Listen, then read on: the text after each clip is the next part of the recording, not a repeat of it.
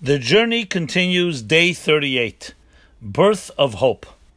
One of the reasons Yom Kippur is the holiest day of the year, because Yom Kippur is the birth of hope. It took Moses only 40 days to receive the entire Torah from God on Mount Sinai, but it took him double that time, 80 days, to win forgiveness for the Jewish people after the sin of the golden calf. But when Moses finally returned from the mountain on Yom Kippur, he returned with a new set of tablets that he brought with him, which were greater than the first.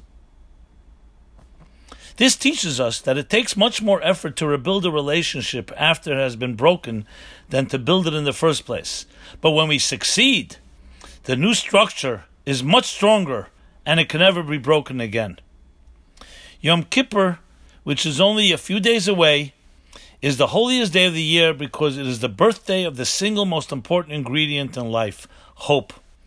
The hope that there is healing after loss, that there is rebirth after destruction, that we can always rebuild what was broken and make it stronger than ever before.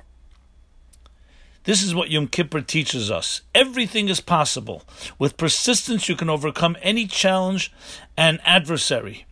Put your faith and hope in God, because good can and will prevail.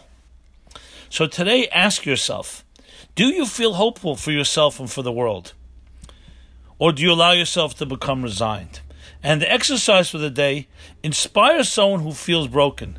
Give him or her hope. And inspire yourself. And do not allow yourself to succumb to resignation, to fear, or to all the other negative feelings, because Yom Kippur teaches us that everything is possible.